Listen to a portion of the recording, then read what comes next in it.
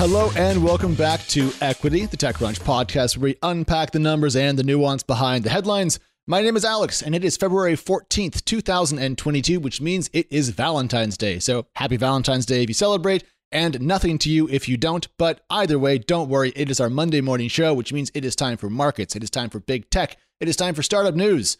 Let's get into it. And we're going to start, as we always do, with a look around the world's markets. Kicking off over in Asia, stocks are down. According to kind of usual market commentary, the reasons are Ukraine, the crisis there, and oil, the price thereof and how high it is. Over in the EU, stocks are also down, and quite a lot, really. And the reasons are, well, the same, Ukraine and oil.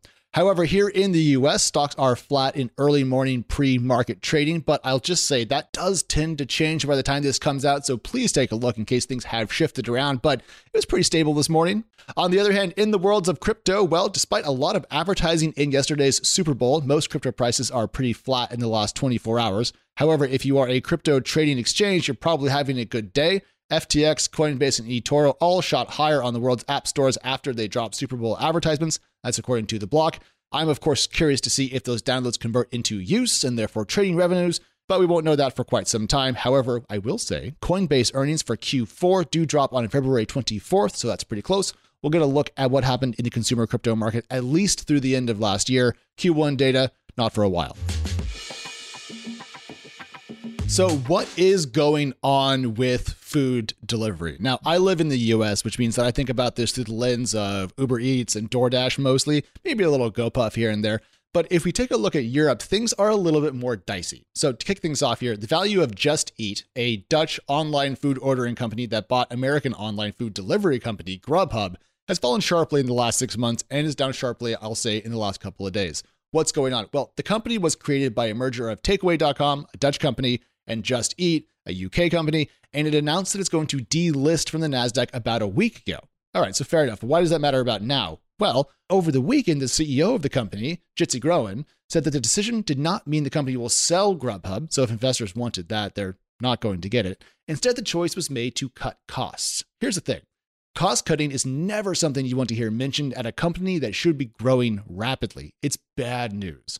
However, let's not be unkind. It's not the only delivery company out there struggling. The value of Delivery Hero, a German food delivery company, lost about 30% of its value as last week closed after the company reported guidance for this year that investors did not like. And by did not like, I mean puked at.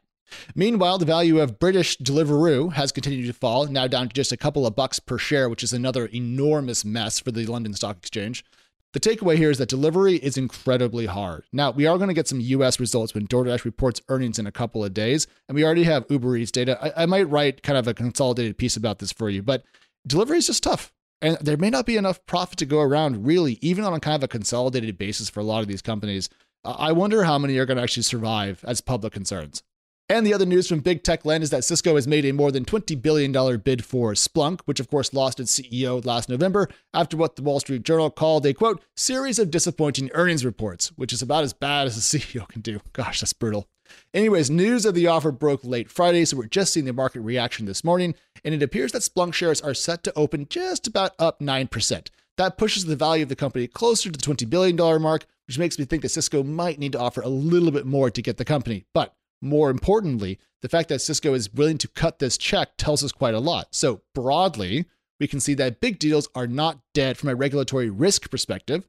Companies are still willing to dive into mega deals. They're willing to spend the money for them. And the other side of that coin is that exit prices are not terrible, even if the Splunk price doesn't make us sit up and kind of stare in awe. So anyways, we might see some more big deals this year. Please God, let's see it, because otherwise we'll get bored. All right, so we have two bits of startup news for you this morning, starting off with Gaia. Gaia, spelled G-A-I-A, just put together a $20 million Series A led by London's Atomico. The company has also raised money from Kindred Capital, Seed Camp, and US-based Clock Tower Technology Ventures. Now, what does it do? Well, it works in the fertility space and is something akin to a payment plan and insurance product for IVF. Now, IVF is in vitro fertilization, which is a way that lots of people are having children as overall human fertility falls. And basically, people wait to have kids longer. So what the company does is predicts your fertility chances and ensures you in the case that IVF fails. You pay monthly if you get a kid from the process, and you have a lower cost if you don't. Here's the thing. Everyone's using IVF. The issue is IVF is really expensive for most folks, and it's also really hard. So people who need it aren't covered or can't afford it, and that means that it's just not accessible to many folks. I think that Gaia is actually tackling a growth market here, and that's at once kind of sad that we need it, but also really cool that they're working on it. I have a lot of friends that could use this product, so to see it raise a $20 million Series A, not a surprise. Also in the news was Triple Dot, who just put together a 9-figure venture round. I had not heard of this company, so I sat up and went, huh? Who? What? 9 figures? Here's what's going on. I'm a gamer, but I'm a huge dweeb for PC games. So I'm actually behind on the casual mobile gaming world. That's where Triple Dot plays. Thankfully, our own Ingrid London has been keeping tabs on what's going on in the space. So Triple Dot is apparently the company that's behind a popular solitaire app and another game called Woodoku, which is kind of Woodblocks meets Sudoku. Anyways, just raised $116 million at a $1.4 billion valuation, led by 20 VC. The firm started by Harry Stebbings, a podcaster turned VC. I've actually met Harry. He's lovely IRL. Other investors include Access Industries, Lightspeed Venture Partners, and Eldridge. The company raised a $78 million Series A last April, so this is a quick turnaround and another enormous check for the company. It's easy to forget just how big mobile gaming is or has become, but smartphones made gamers of the world, and they're willing to pay for gaming. So what does this mean for the metaverse? I don't know. I just wanted to say metaverse on the show at least once this morning. Yesterday in America, we had the Super Bowl, which is essentially American football, and everyone watches it. Something like 100 million people. There's a big musical performance at halftime, and there's about 68 billion advertisements. Now, America has become so post-capitalism that people actually watch the game just to watch the ads to see which brand is the most creative, which, yes, is dystopic, but let's put that aside for now and talk about what we learned. Now, I watched the big game with family yesterday, so I got my own little focus group for kind of what companies were pitching.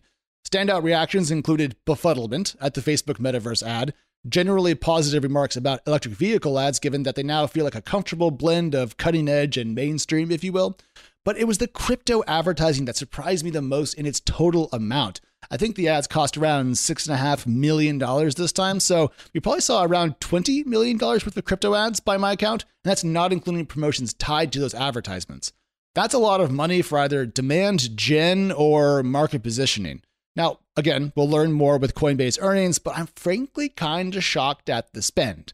Then, of course, the Super Bowl was at the SoFi Stadium, so perhaps I should just expect that tech firms pay for everything moving forward. And just to close this off, because it was the Super Bowl, allow me to say, go Eagles. And that is our show. Somehow we are already out of time, but don't worry, Equity is coming back a couple times this week. And if you want to know when we're going to be where and what we're doing, well, you can follow us on Twitter, where we tweet under the handle EquityPod. I'm Alex. I tweet under the handle Alex, and we'll talk to you soon. Hugs, stay warm.